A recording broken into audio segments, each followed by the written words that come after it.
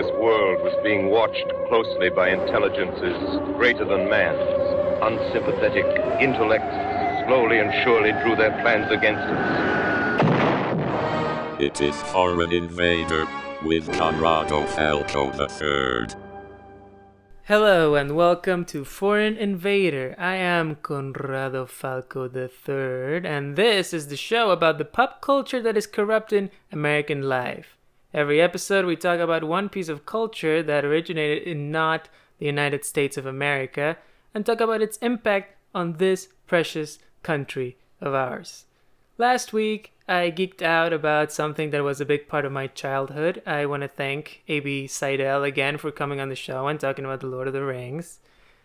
You can check that episode out if you haven't yet. We had a great conversation, but today we're doing something a little different. We are talking about something that I have very little experience with. One Piece is, by most metrics, the most successful manga and anime series of all time, and also probably the longest running. It has basically run uninterrupted in manga form since 1997 and in anime form since 1999, and has gained a lot of fans in the process. So in order to talk about this series, which I know very little about, I have brought a One Piece mega fan. You might recognize him for playing Salman in the hit web series Wormholes, available on Instagram TV and YouTube at wormholes.tv. You might even recognize him for being one of the hosts of Pod Queens, available wherever you get your podcasts. It's the one and only, well, actually not the one and only. We're not talking to Dr. Gamal El-Sawa. We have with us Gamal El-Sawa Jr. Welcome to the show. That's me. I'm a junior, not a sophomore, not a senior. So I like to start by asking the guests about where they're from. Gamal, where did you grow up and what was your upbringing like? Sure thing. I grew up in Queens, New York. So I'm a native New Yorker. Wendy Williams would love that. To a American mother, white American mother, and an Egyptian immigrant father. Mm-hmm. And I spent most of my life living with my mom's side of the family. My parents got divorced pretty early on, so I'd go back and forth between parents and cultures. So from what you've told me, you grew up where in Queens? Ridgewood, specifically, Ridgewood, but no one knows what that is. Well, but from what you've told me, Ridgewood sounds like a real gabagool type of place. Is that true?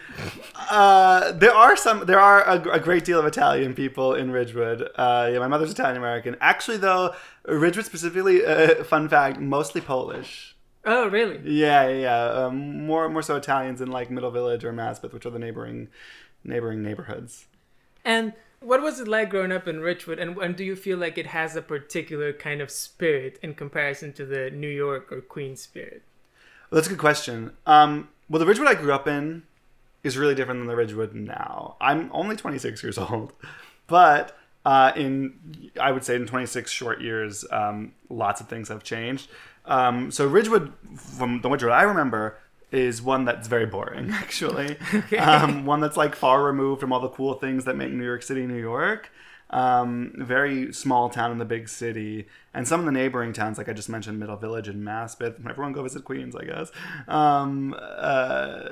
really exemplify that small town in the big city vibe. And Ridgewood has taken it on. However, on the other side of Ridgewood, you got Bushwick and then Williamsburg. So actually a lot of places. Yeah, the really hip places, the gentrification of it all. A lot of the hipsters and the gentrifiers from Williamsburg over the years have been slowly branching out first to Bushwick and actually now recently more so to Ridgewood, so much so that people I know who are like cool, I guess, or who you would never think. You think they'd live in like Brooklyn somewhere or whatever. They're like, oh, we're all moving to Ridgewood. We're living in Ridgewood, which is crazy to me.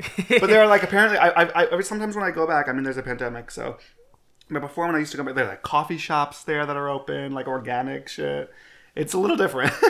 So when the gentrification cycle is completed, what is the thing you're going to miss the most of old Ridgewood? Ironically enough, the silence of it all, actually. It was pretty quiet. I hated it when I was a child because I was bored all the time, but now it's just going to not be there anymore. I see. Could go without the racism though. Although, as far as the area goes, Ridgewood's not the worst. What would you say was the most American thing about your childhood? I grew up with my white mother. That was pretty American. You know, I went to a Catholic school. That was pretty American. Is it? You think that's pretty American? I don't know, actually. It is very... well, it depends. This is a philosophical question. There is this idea, I think, in America, I'm on my soapbox, that America is like a Christian nation. And America does everything according to Christian values. So on some level, I do think it is an American thing, Christianity, Catholicism specifically. Although apparently, up until recently, there have been very few Catholic presidents. Right. But Christian presidents for sure. Christian for sure. And never not a Christian president, right? Yeah, because I grew up in a country that is almost 100% Catholic in terms of the census. You know, like there's people who don't practice it, but it's like the Catholic influence in Peru, South America, is so strong. Like everyone's a Catholic. It's those crusades. I didn't know what a like a Protestant or like a non-Catholic Christian was until I was like pretty old. And I went to a German school where some people were not Catholic, and I didn't know until I was like 13 or so. You know where the first place I heard of Protestantism was? The Simpsons, your favorite. It is my favorite. They're all Protestants, or was there? Well, I feel like most Americans are. Are they really? I think so. Yeah. I don't know. I mean, I'm skewed. My corner in New York. I think everyone is Catholic. Yeah, but you have an Egyptian father that you've said, Dr. Gamal El-Sawat, Dr. Gamal El-Sawat Senior. And your mother, you said, is Italian American. Now, we all are kind of familiar with the ways that Italian American culture has influenced America. But, like, is there anything from Egyptian culture that you feel has influenced America that we might not know about? In a good way? Yeah, or sure, or in a bad way. I don't know. It's up to you. I mean, you know, I think there are a lot of racist Americans who would say, who have their opinions about Middle Eastern people, for sure. But although I do think there's a lot of things, I mean, obviously our number system, Arabic numerals, have you heard of them? 1, 2, 3, 4, 5. Of course. Of course. A lot of people don't know that. I think that our numbers that we use are called the Arabic numbers. Yeah. It's fun if you, because I do know how to read the Arabic characters, but I don't really speak very good Arabic. But if you look at the numbers, because they have their own symbols, some of them are different, but a lot of them look exactly like what we know as numbers. Yeah. So they're a little different when they're... Yeah, like the number 5 looks different. 7 and 8 look... Actually, 7 looks pretty similar, but 8 looks different. 9 looks exactly the same. Interesting. I mean, it makes sense because it's so much more practical than Roman numerals. Like, can you imagine doing math with Roman numerals? It would be impossible. Julius Caesar? Not for me. Julius Caesar. Speaking of Julius Caesar. Yeah. So what do you think is the greatest contribution Italian Americans have given to this country, and is it Rudy Giuliani? No. I actually don't think Italian Americans offer much to this country, to be quite honest. I'm coming out of being racist towards Italian Americans. No. Food, pasta is great. Pasta's great. Pizza. Everybody loves pizza. Everybody loves pizza.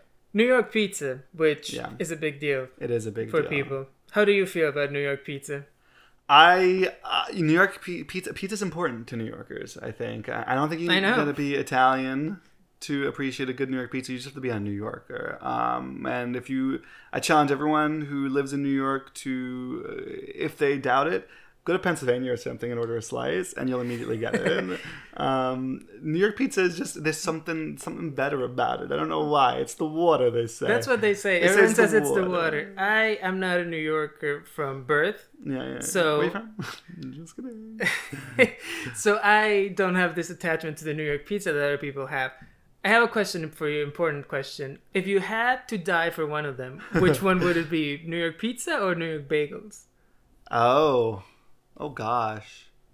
You know, I think, and maybe it's just because I haven't been out of New York and had bagels, I think bagels are harder to fuck up than pizza. So I would go for pizza.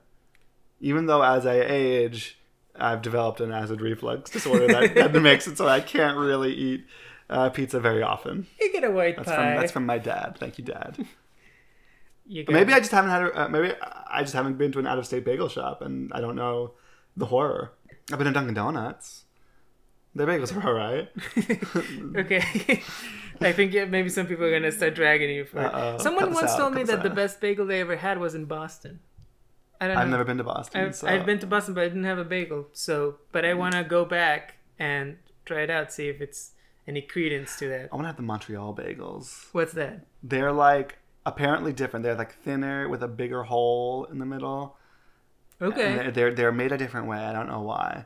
But I recently found out about them through a Saturday Night Live sketch that Montreal bagels are different than like New York bagels, which are different from, I think, another regional bagel. The New York pizza is very different from pizza in Italy. I'd imagine. Yeah, I actually don't quite know what pizza in Italy is like. I've never been to Italy.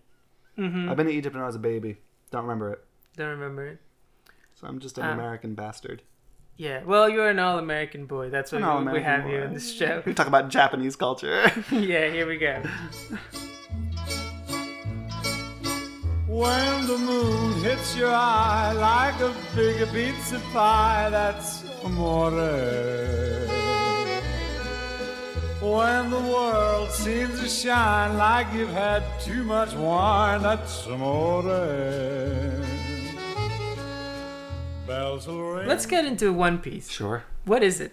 One Piece, well, it's a manga, which is a name for a weekly Japanese comic. Well, not always weekly, but a Japanese comics, usually in black and white.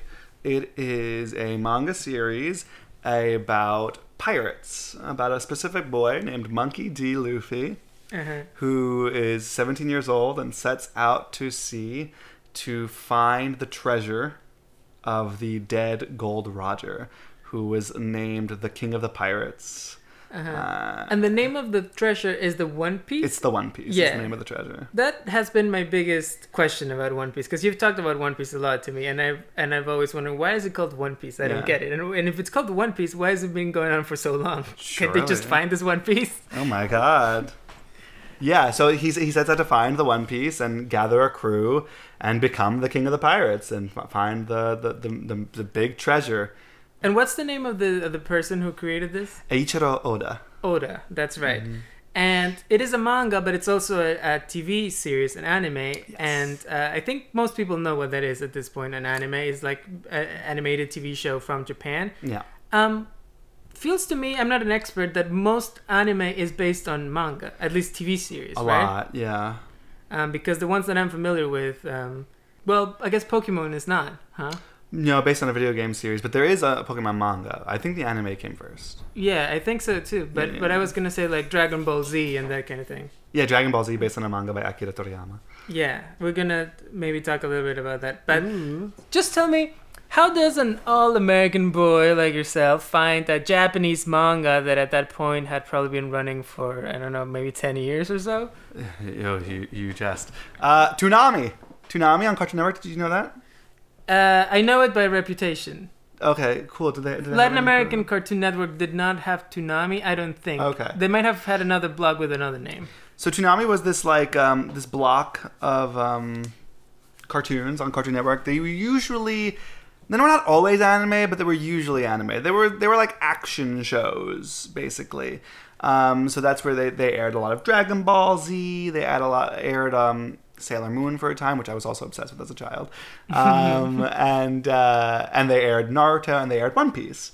And I don't know if I started watching it on Toonami or if I started watching it on the Saturday morning cartoon block that it was on, but I did roughly do the math, and I started watching One Piece. I started with the anime around the year 2005 or 2006.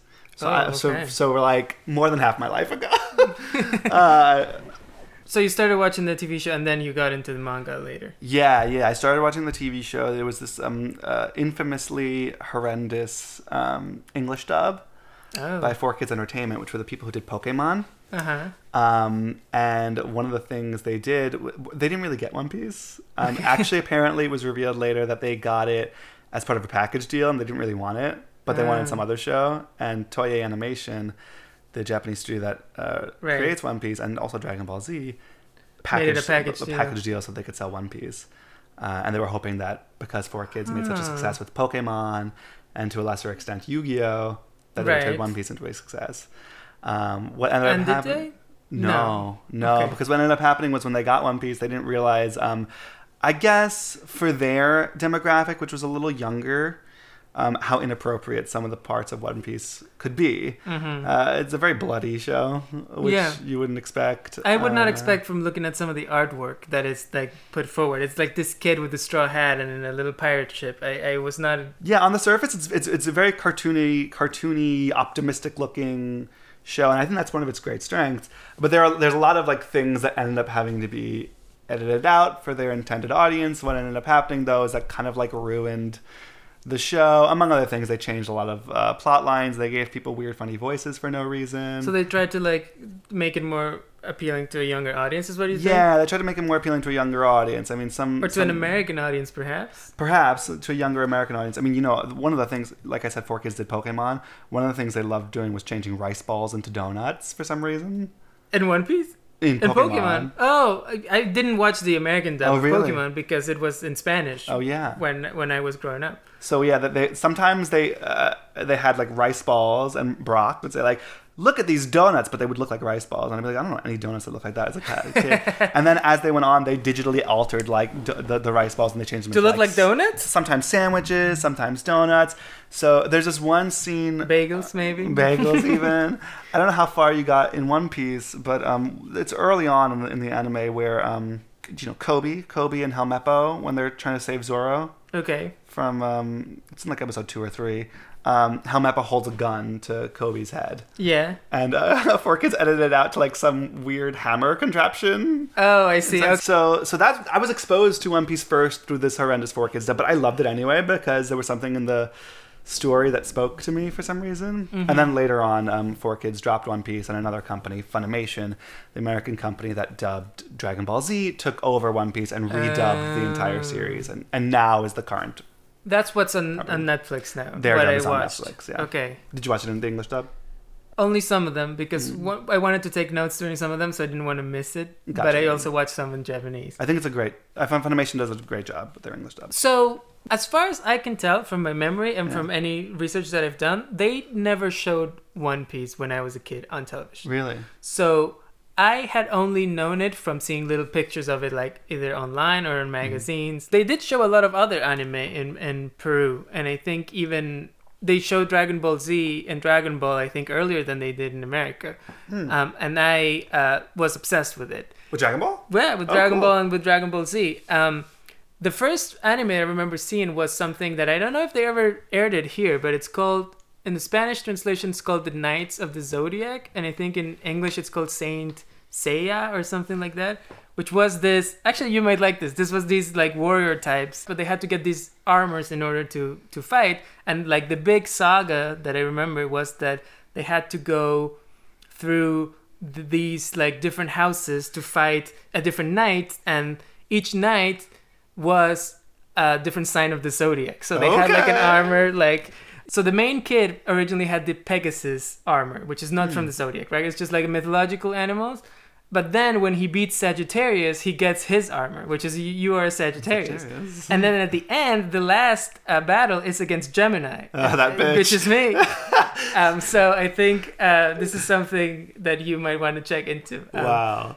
What did you call it? Saint Seiya? I think that's what it's called in English. That's what Wikipedia told me. Saint Seiya walked so that Marin Altman on TikTok could run. Yeah, exactly.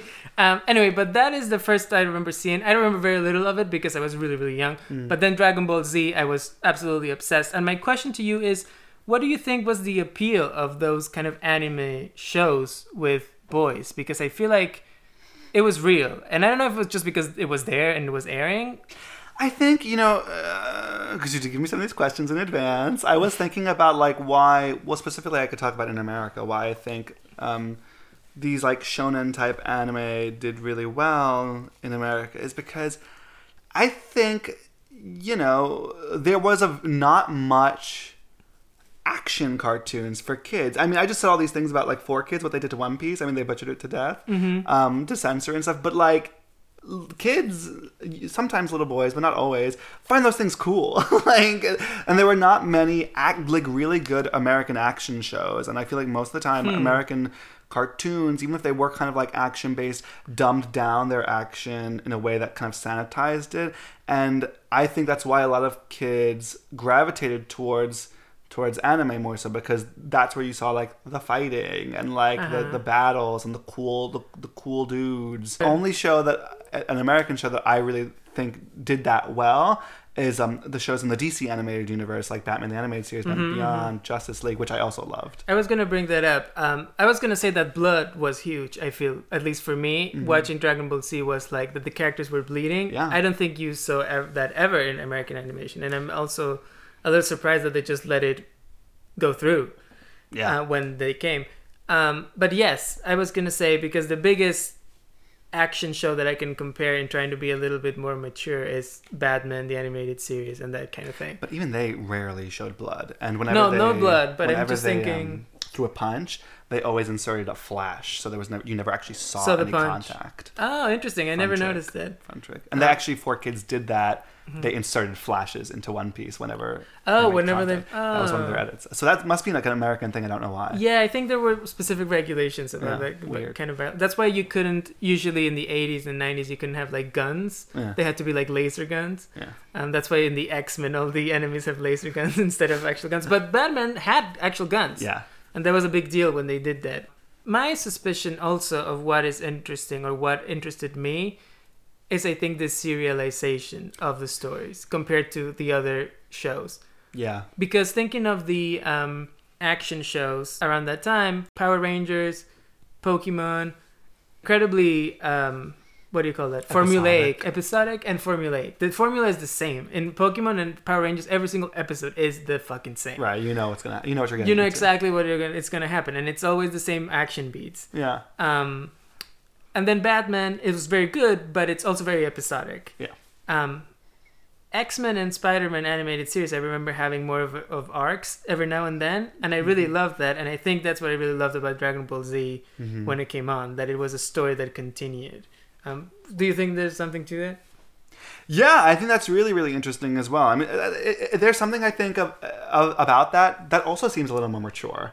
I think kids are dying to feel mature. Like, they want violence, they want action, and they want to be respected. The idea that they could understand sprawling stories that continued week to week. Yeah, I think that's very true about the kids wanting to feel older than they are. I heard this somewhere. They were talking about magazines, like fashion magazines, and how kind of like in the magazines. How 17 magazine is not for 17-year-olds. It's for girls who are younger than 17. Oh, interesting. And when you get to 17, you're gonna read like something older, like Cosmo or something, and it's kind of like that. Oh, interesting. Like the title seems like it's targeted to an age group, but actually they know that the people reading it are gonna be younger than that. Interesting. Yeah, and I feel like it's some of that with cartoons as well. I think I don't know how young I was when I would like started watching like South Park or something, and it was exciting to see something that you weren't supposed to be watching.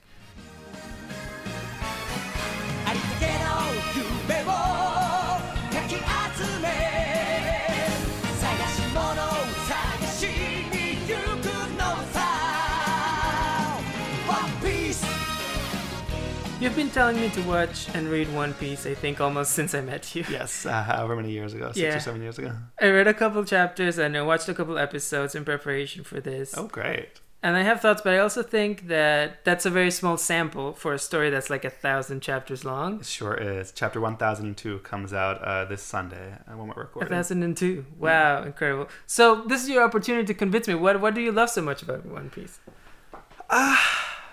Well, it's just good. Which is such a strange thing to say. I do believe it's just a great story. I think Ichiro Oda is a fantastic storyteller. And one of the things about One Piece that I think stands out from other shonen, other comics, other pieces of storytelling is its consistency. One Piece has been going on for over 20 years now. I think in like a year or two it'll be the 25th anniversary of the manga, which is crazy.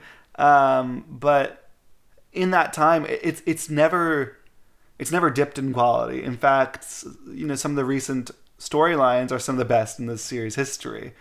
And that's crazy to have something go on for, over 20 years and still be good. It's wild.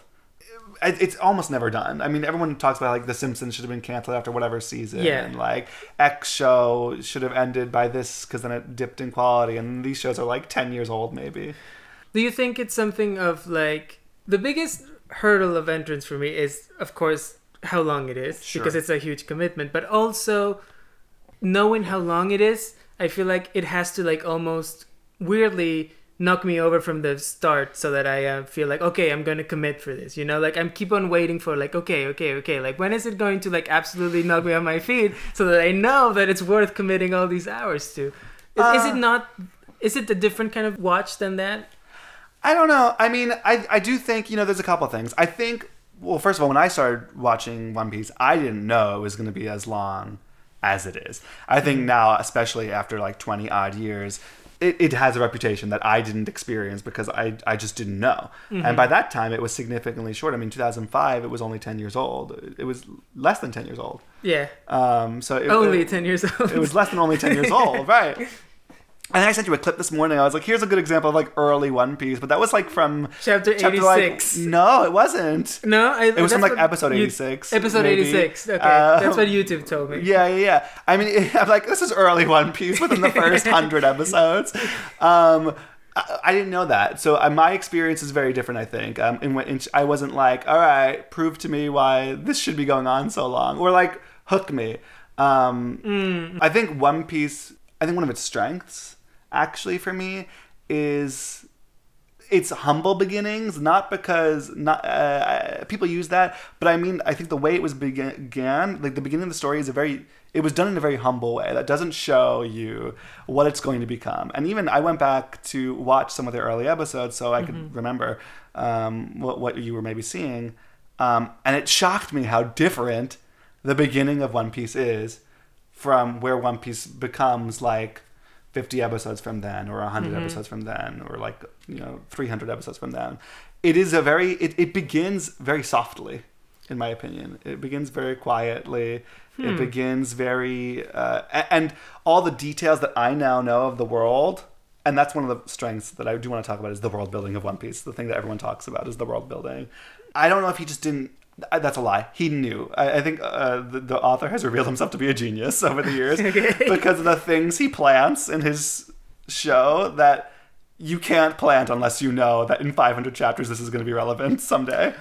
He keeps his cards close to the chest and doesn't reveal everything all at once, which I think could be a real turnoff for people. It's like an overload of information. So it begins in this really like slow, almost pastoral way where Luffy sets out, he meets one person, he helps them out, he meets another person, he frees Roronoa, who's the pirate hunter, he recruits him, he goes to another town, he meets somebody, and he helps people, and then eventually he gets his boat, and he gets the chance to go from the East Blue, which is where he is, to this sprawling sea in the center of the world, the Grand Line, which is where all the pirates are, which is where the One Piece is supposed to be. So he enters the Grand Line in chapter like 101. The first 100 chapters being the prologue of the entire series, which is how Oda refers to the East Blue Saga. And I think it's really interesting. It doesn't really start with a bang. It starts with kind of like a sizzle, like a warm-up, which can be, I think, off-putting to some people who, especially now with its length. But I do think that one of the important things that One Piece does in its themes, which sounds cheesy because it's been referenced so often and made fun of, it's not the destination, it's the journey. And I think that's what anyone who's interested at all in getting into One Piece, I would say don't bother trying to catch up. Like, catching up should not be your goal.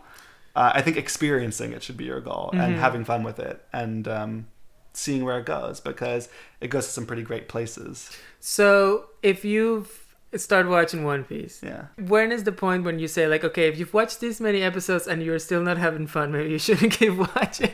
Is it like 100 episodes? Not that many. Everyone has their own opinions.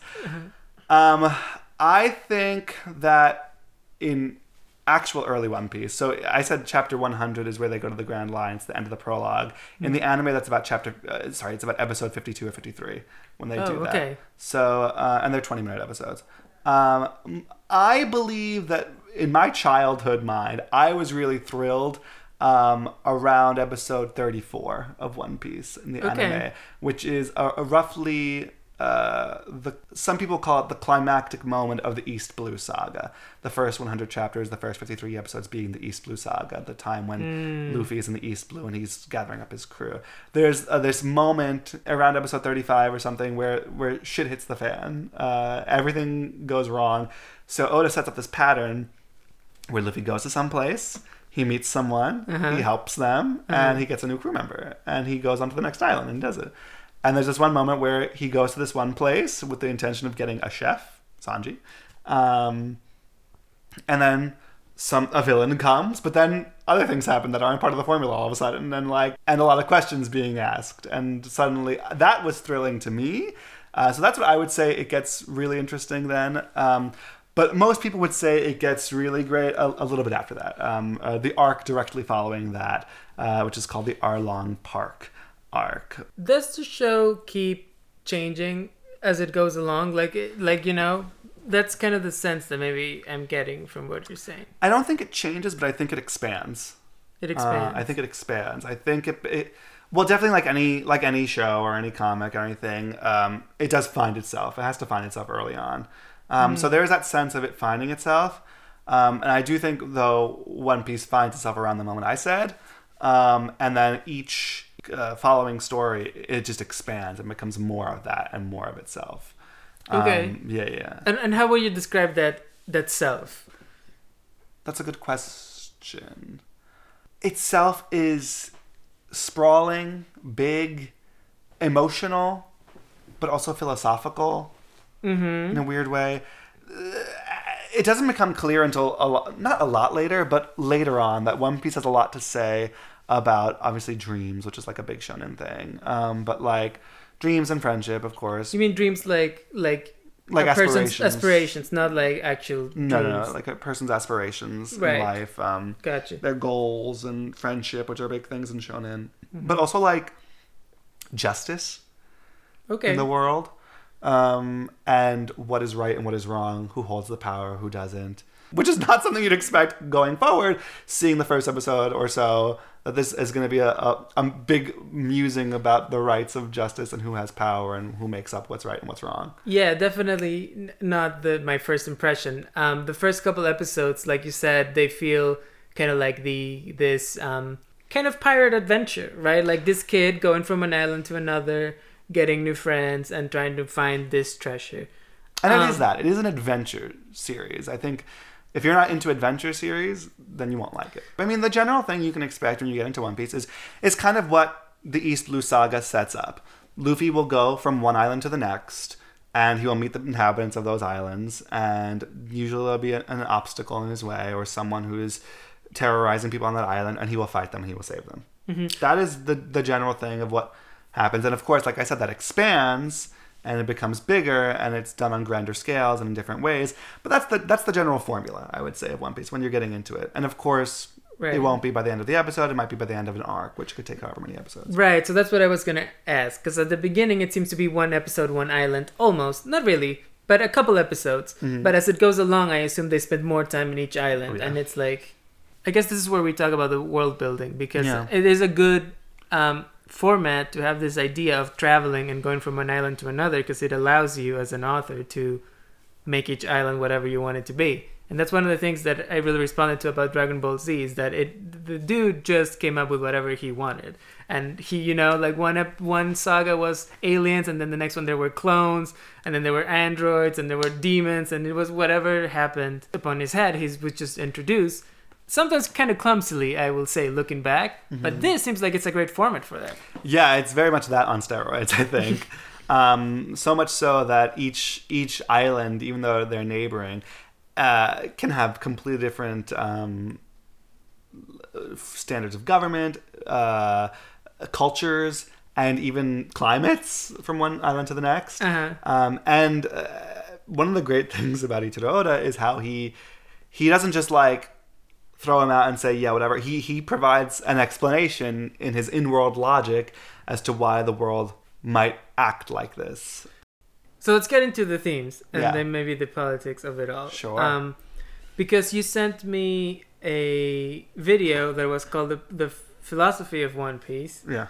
Was a YouTube video, and they talked a little bit about the relationship between the rulers of the world and the Marines, who seem to be kind of like a police force, and the pirates, which are kind of like our heroes, but also kind of not. I feel like there's like our heroes are kind of like good pirates or like pirate-ish, and then there's like the evil or like the dangerous pirates. Yeah.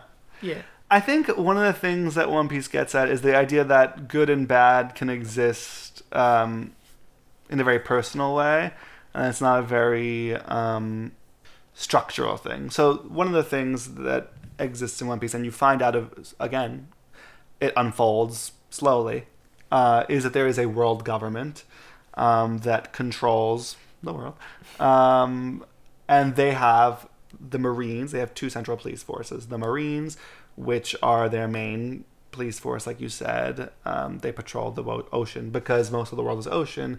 The Marines have the most power, and then there's the Cypher Pole, which are like CIA, like murderers and stuff, It's spies. like spies kind of, and they also have control over this organization they've created called the Seven Warlords of the Sea, which are like which are based on a real life thing called privateers, pirates that were sanctioned by the government, who were allowed to pirate without being caught, with the intention of deterring other pirates. Right. So the world government in One Piece has the Seven Warlords of the Sea being their privateers, in hopes to keep balance over the world. And slowly, the more you learn about the story, it becomes more and more clear that the Marines, and by extension the world government, are actually quite corrupt. And there's actually some darkness around them. There's actually something that they're hiding, and no one knows exactly what it is. There is this thing that in some translations is called the Void Century. In others it's called the 100-Year Void. We're getting into lore. That there is this stretch of 100 years that has been erased from existence, from history. And it just so happens that at the end of that 100-year void is when the world government came into existence. That's like in real world history, people think that as well. Really? Yeah, I think there's like a time in the Middle Ages that people feel like, in Europe, of course, where the Dark Ages happened, because the rest of the world was just doing fine. But like, there's this thing of like, some people think that we skipped like, I don't know how many years of history. I never knew that. I wouldn't be surprised if Oda based it on that, because he does base things on real life things a lot. So there's this thing that comes with the world government, and there's this section of the story where a bunch of scholars were trying to research what happened during that 100-year void, and the world government committed genocide on that island. Okay.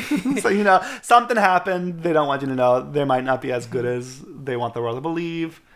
I see. So there's the idea that justice could be flawed. However, our main source of justice in the show are pirates, who are stereotypically evil. And there are some evil pirates, actually. In fact, most pirates, I would argue, in this series are kind of evil or self-serving. But there are also some Marines who are good in the Marine Force. So it's this idea that good and moral justice can exist regardless of what side you align yourself with, that you might have to push forth regardless of those sides. So is it a centrist show? Is this the Joe Biden of anime? I don't think it's a centrist. I think it thinks that there is a one right way. Okay. But it seems like there's two polarities between like the pirates, which seem to be kind of more chaotic or more free, for the lack of a better word, right? Totally. And then the order of the government. And you think that those things... Are those the things that have to be taken in moderation? You think in the One Piece philosophy, instead of good and evil, it's just more of like order and chaos? Yeah. Or what do you think? Maybe.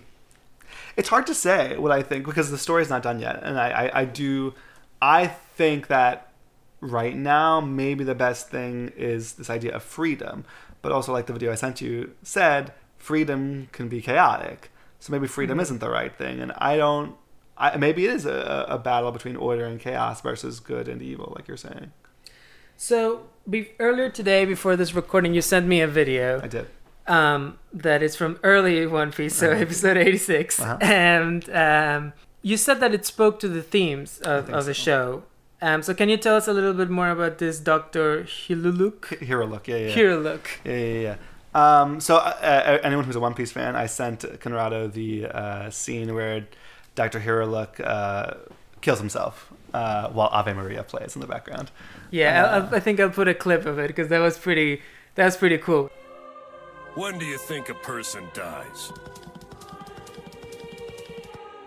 When a bullet from a pistol pierces his heart? No.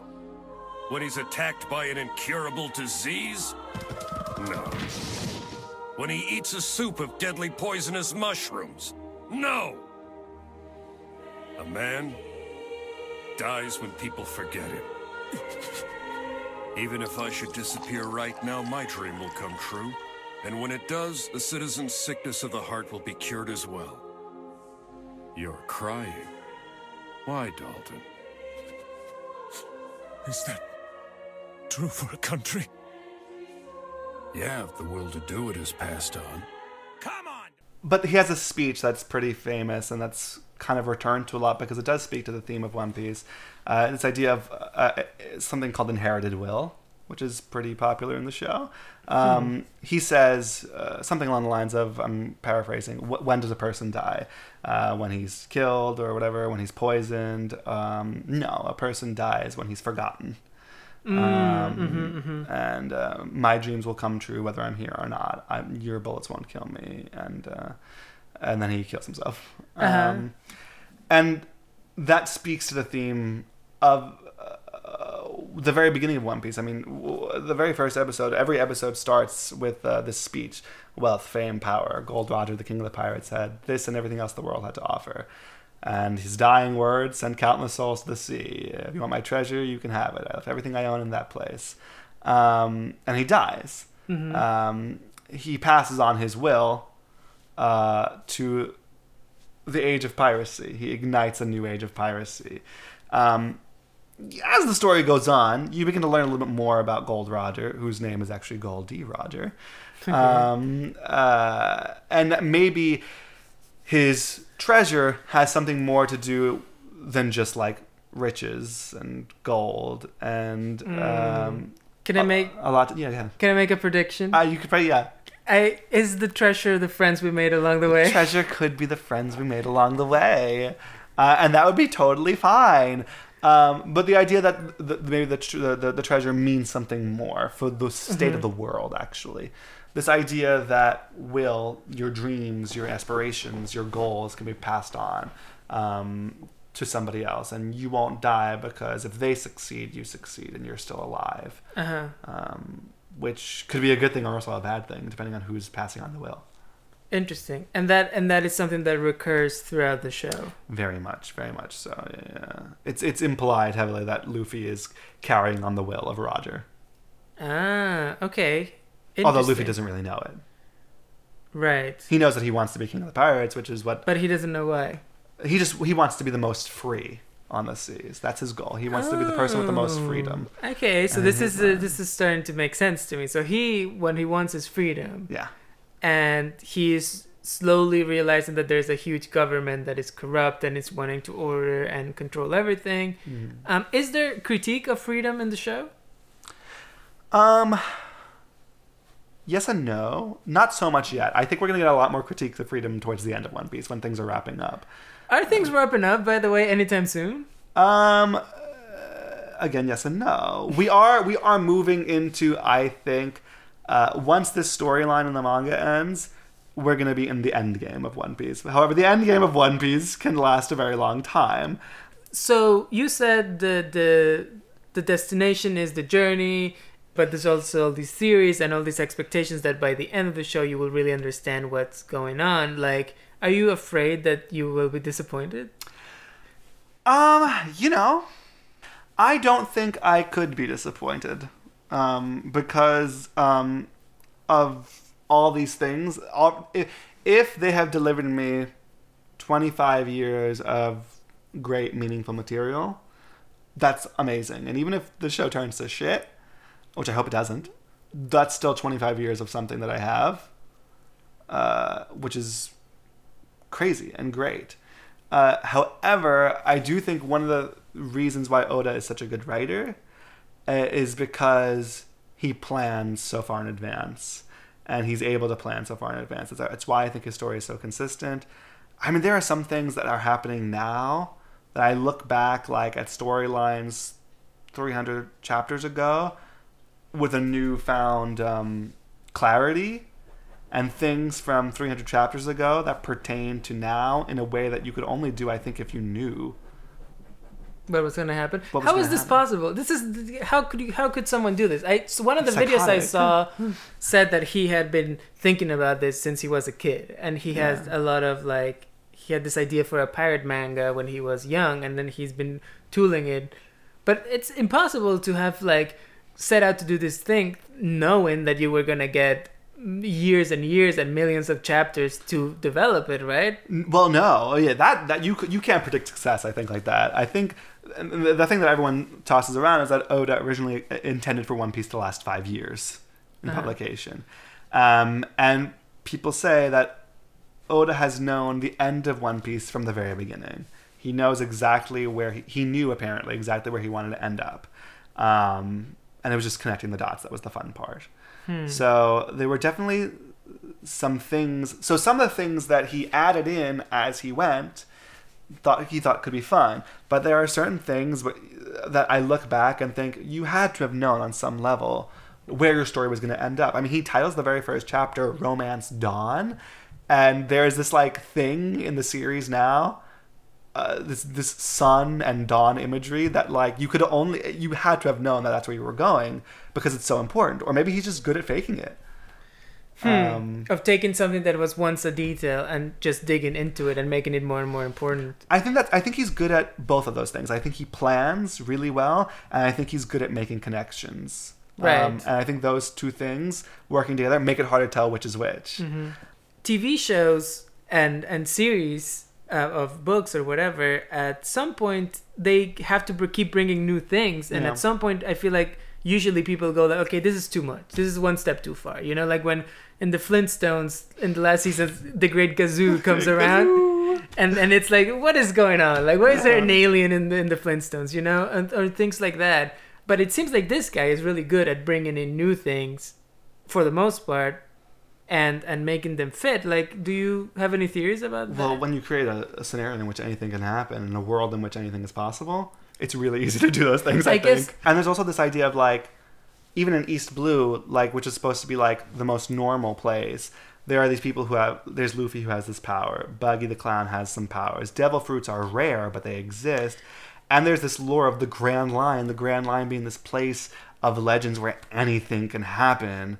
Craziness occurs in the Grand Line. And when you set that up, you can do whatever you want. Yeah, that's an interesting point, and I think that might be something that people in Japanese animation manga might be more comfortable. That I feel like here in America, we're always told, writers and people who create stories, to establish the rules and to follow the rules. You know the rules of your world and follow them, whatever. And I feel like a lot of this stuff, you know, Dragon Ball Z, this, even like the Miyazaki movies.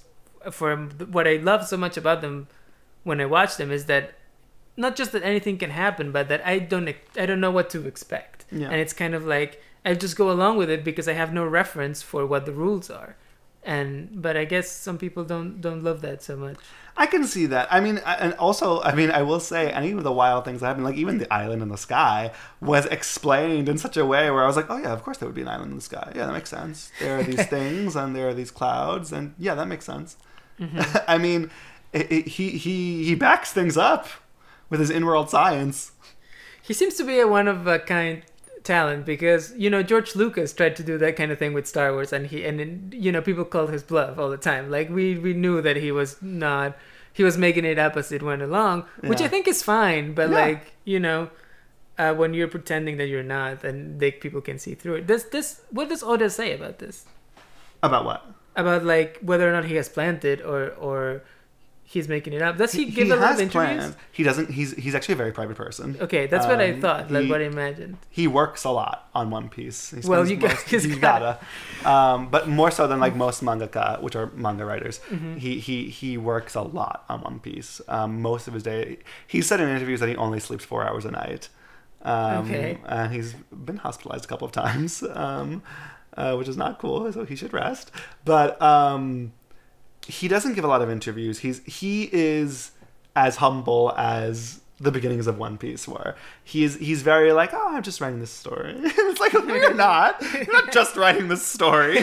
Like, what's going on? Like, what's in your head? And he'll tease things. I mean, there are interviews where he teases like, oh, well, we'll see this happening in a few years, or we'll see this happening next year, and then in a few years, the thing he said that would happen happens. Okay, so I think this is a pretty good place to start wrapping up on One Piece. Is there anything else that you are dying for people who maybe haven't seen One Piece to know? Yeah. There's one thing I didn't get a chance to touch on as much today, but I think is really important about One Piece and kind of apparent, but also, again, kind of humble and covert in the beginning, is its tone. And I think one of the biggest strengths of One Piece and of Oda is how deftly he manages tone and the shifting of tones in One Piece, because there are times when One Piece is very, very funny, really hilarious, and really funny moments and really wacky, and then it gets really serious, and then it gets really down to business and dramatic, and then sometimes it gets downright sad and it makes me cry over the most crazy things that you would never expect. I cried over a ship. Anyone who knows the show will know that. And he does it in a way where it doesn't feel like I get whiplash. And sometimes as a writer, I see that in shows where like there's changing tones and I'm like, oh God, what is this show? But for some reason with One Piece, he does it in such a way where I never go, oh my God, what is this show? We're doing this now? I don't know what it is. I don't know if he casts a magic spell. But he does something, and he does it really, really well, that he's able to just know when to pick up one and put down the other, when to rest the jokes and when to pick them back up. And I think that's amazing. That's something that I aspire to do. I do think the way I write has been inspired a lot by the way he writes. And I just think it's great. And he does it with such a sincerity. Can you think of any examples of anyone else who comes close to that channeling of tones for people who might not be familiar? I mean, other than the hit TV series Wormholes, which goes from comedy to drama very seamlessly. Yeah, well, another one of my favorite shows is Futurama. Futurama balances different things really well, but I do think One Piece is a lot better. Not that Futurama is bad, it just does it in a different way. Futurama is very much a comedy all the way. Whereas One Piece is an adventure, it's a comedy, it's a drama, it's emotional. But Futurama is one of the things that comes to mind immediately that shifts tones and it doesn't feel unearned. And doesn't feel like they don't know what they're doing. So, like especially some of the more emotional episodes of Futurama, like The Luck of the Friar-ish or the late Philip J. Fry. Mm-hmm. I love the one with the dog. You mentioned sad dogs before, and that's one of my favorite Futurama episodes. There is a sad dog in One Piece as well, as I said early on. That's another hallmark of One Piece is the sad flashback. Yes, there are lots of sad flashbacks. I will stand by my assertion that One Piece is one of the greatest stories ever told. Who are we to judge? Who are we to judge? Do you want to tell the kids how they can find you?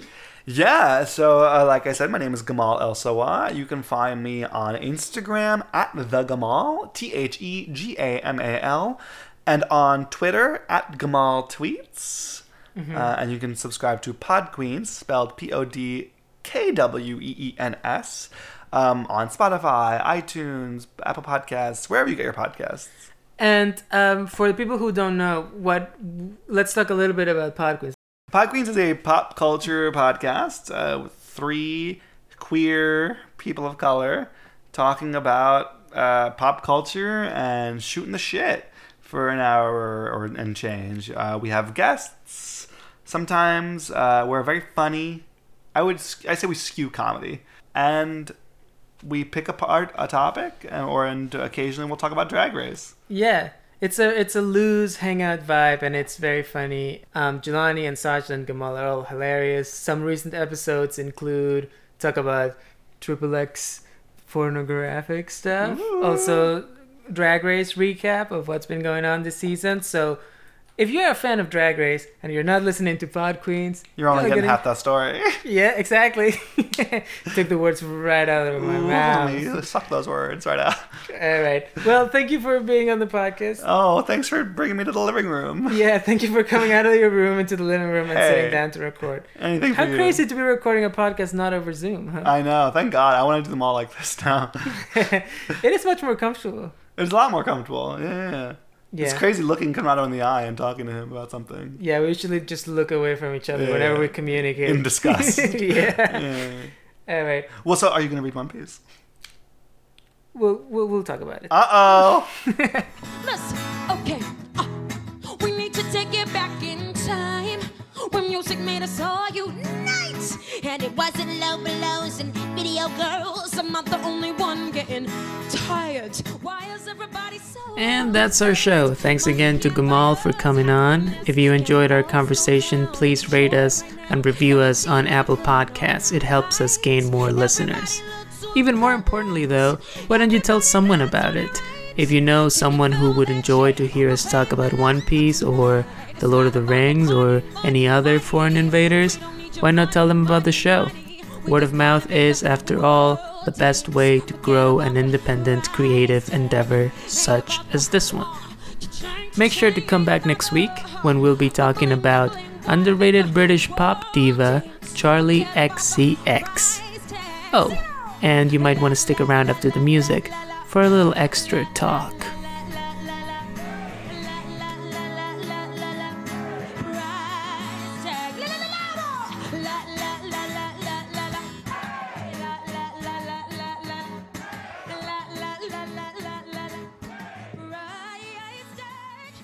So, over on Pod Queens, you have a segment called We Are Not Cavemen, We Are Watching Drag Race. I'm not a caveman. Okay, so we both started watching Drag Race, RuPaul's Drag Race, that is, around the same time, I think. I But think so. I dare to say that you are a bigger fan, you have watched more, I sure and you am. go harder than I do. Now there are international versions of Drag Race. Do you have any thoughts about the worldwide phenomenon of RuPaul's Drag Race? It's interesting. Like I said earlier, I'm only 26. I'm a young boy.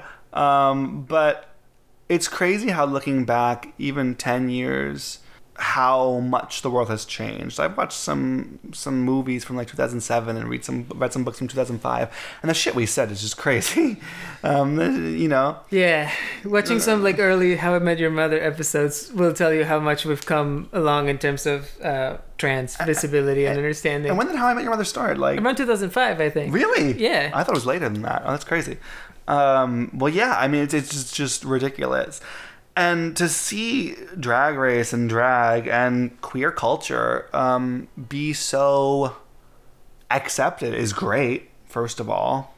But also I think speaks to something that's inherent in so many people, this idea that we have been suppressing sides of ourselves because of gender norms and gender roles.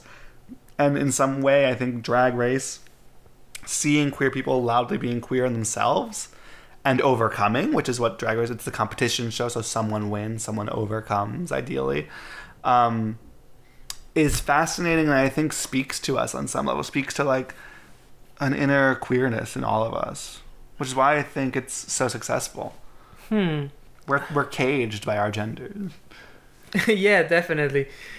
I want to say you and I both, our relationship to Drag Race as a show is a little complicated in that we love watching it and we watch it every week and we get together, the two of us and my wife Sasha. My life.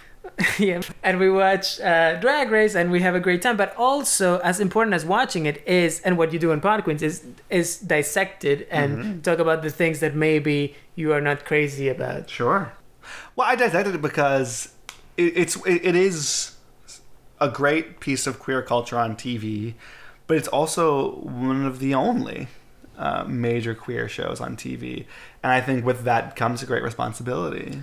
I think it also affects life in a way that some other fictional shows don't, because it's a reality competition show, right? And the contestants are real people, and they the way they are treated in the show and the way they are treated outside of the show by the fans can be different depending on what happens, and it affects those people in a real way. Yeah. Now there are different versions of Drag Race. Drag Race UK, Canada's Drag Race. Drag Race Down Under coming soon. That's coming soon. And there's also Thailand. Thailand and Holland. In Holland. We haven't seen those, the non-English speaking ones. Thailand was cancelled though. Because it came out a while ago, right? It came out a while ago. It was just recently cancelled for some reason. I don't know why. Maybe it wasn't very successful. I don't know. I don't know. Do you think there's a difference between the international... I mean, there are differences, right? Well, both Thailand and Holland don't have RuPaul as a host. So that's one of the major differences. Obviously, they're not speaking English. That's Canada, kind of. Well, that was the thing. Canada was the first experiment, I think. Will an English-speaking audience follow a Drag Race that doesn't have RuPaul? I think Canada proved that they would. So I think that's important for them to decide moving forward. RuPaul's getting old. I think they're preparing to lay the ground for her eventual exit. So she can sit on her money and live on her ranch and frack the night away. Do we still feel like the Drag Race US is the best one? Well, it depends on who you ask. I've never seen Thailand, but I've heard they do some fantastic and wild stunts there that go far beyond anything that people in America have done. However, I do think that, like, American Drag Race is the original. It's the one that sets the rules and sets the tone. And I do think still it's the best, I think, for me. Mm-hmm. Yeah. And it's a show where they try to do all the firsts, I think. Like, you will see the experimentation in America first. Yeah. Especially, like, you don't want Drag Race Canada to be the drag race that has the first trans male contestant. No, you want Drag Race America to do that. So that's why they're doing it right now. And Gottmik is a very talented drag queen who I hope wins the season. But I think they still try their best to do everything first. They don't want to get one-upped by one of their satellite drag races. Yeah, what makes a good season of Drag Race? There's been different issues. Drama, you think that's the most important? I don't think it's the most important, actually. No, I think talent is the most important. And balance.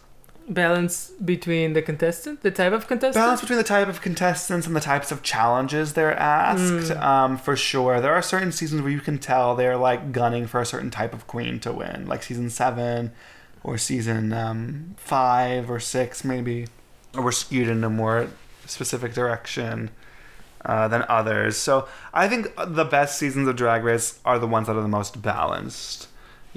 Season 3 had a lot of sewing challenges, so it was only natural that someone who had a lot of sewing talent and could make their own costumes was going to make it the furthest. And who won that season? Raja. Oh, and she's always great. She has incredible looks. Yeah. Season 5 had a lot of performance challenges, which is why Jinx placed high so often.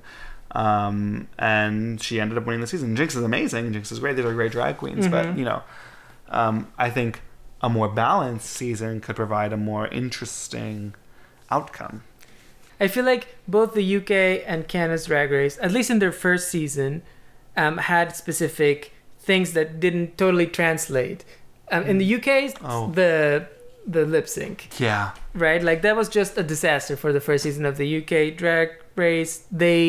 I guess they just don't do that much lip syncing in the UK. They sing live mostly. Oh, really? Yeah, lip syncing is not a thing that drag queens do in the UK. Oh, but I didn't know they sang live. They usually sing live if they sing at all, yeah.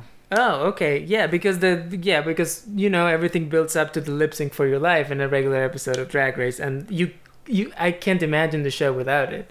Very that, yeah. So, we've seen a couple episodes of UK season 2. Do we feel like the lip syncing has been better? We've only seen 2. One of them was a really slow song in memory. Oh, that's right. So there was not much. But she did a really good job. What's her name? Tace. She did really well with memory. She did pretty good. And what was the first song? Do you remember? First song? I don't remember what the song was, but who was lip sync? Oh, Joe Black Went Home. Yeah, and it was what is her name? Bimini Bim Bom Bimmity Bim Bom Bimmity Boulash. Boom. Yeah. Or something like that. And she was doing a lot. She like had Yeah. pirouettes and she had like, you know, stunts in a way. I think now they're a little bit more prepared. I think so, yeah. They know what to expect and they're going into RuPaul's Drag Race and they know they need to lip sync maybe. Hopefully, because otherwise, woo, it was rough. What's the thing in Canada that you think wasn't working as well? The judging. And I think Oh, that's sure, the sure, biggest sure, sure. issue with Drag Race America as well, insofar as there is an issue with it. And I think you get at it a little bit with the thing of balance of disagreement with the judges. I have a lot of them. Yeah.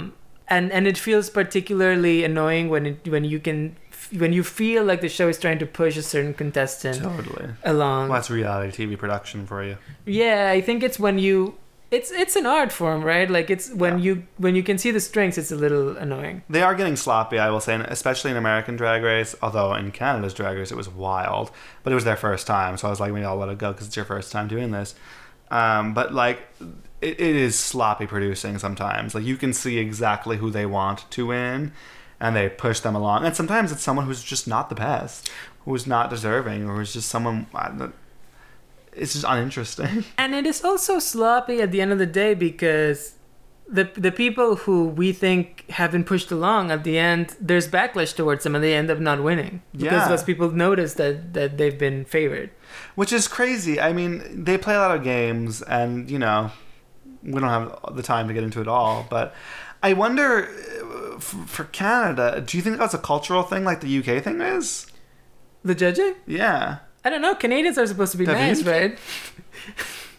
They're supposed to be nice people, That's the what they Canadians, say. We right? hit But our but some of this, bitches. but some of the judging was so cruel. Yeah. Maybe they're not used to giving critique. Maybe.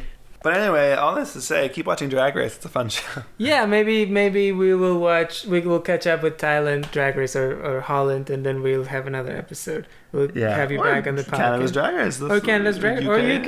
It's These are happening all- now. If you want to hear more about Drag Race, definitely listen to Pod Queens, right? For sure.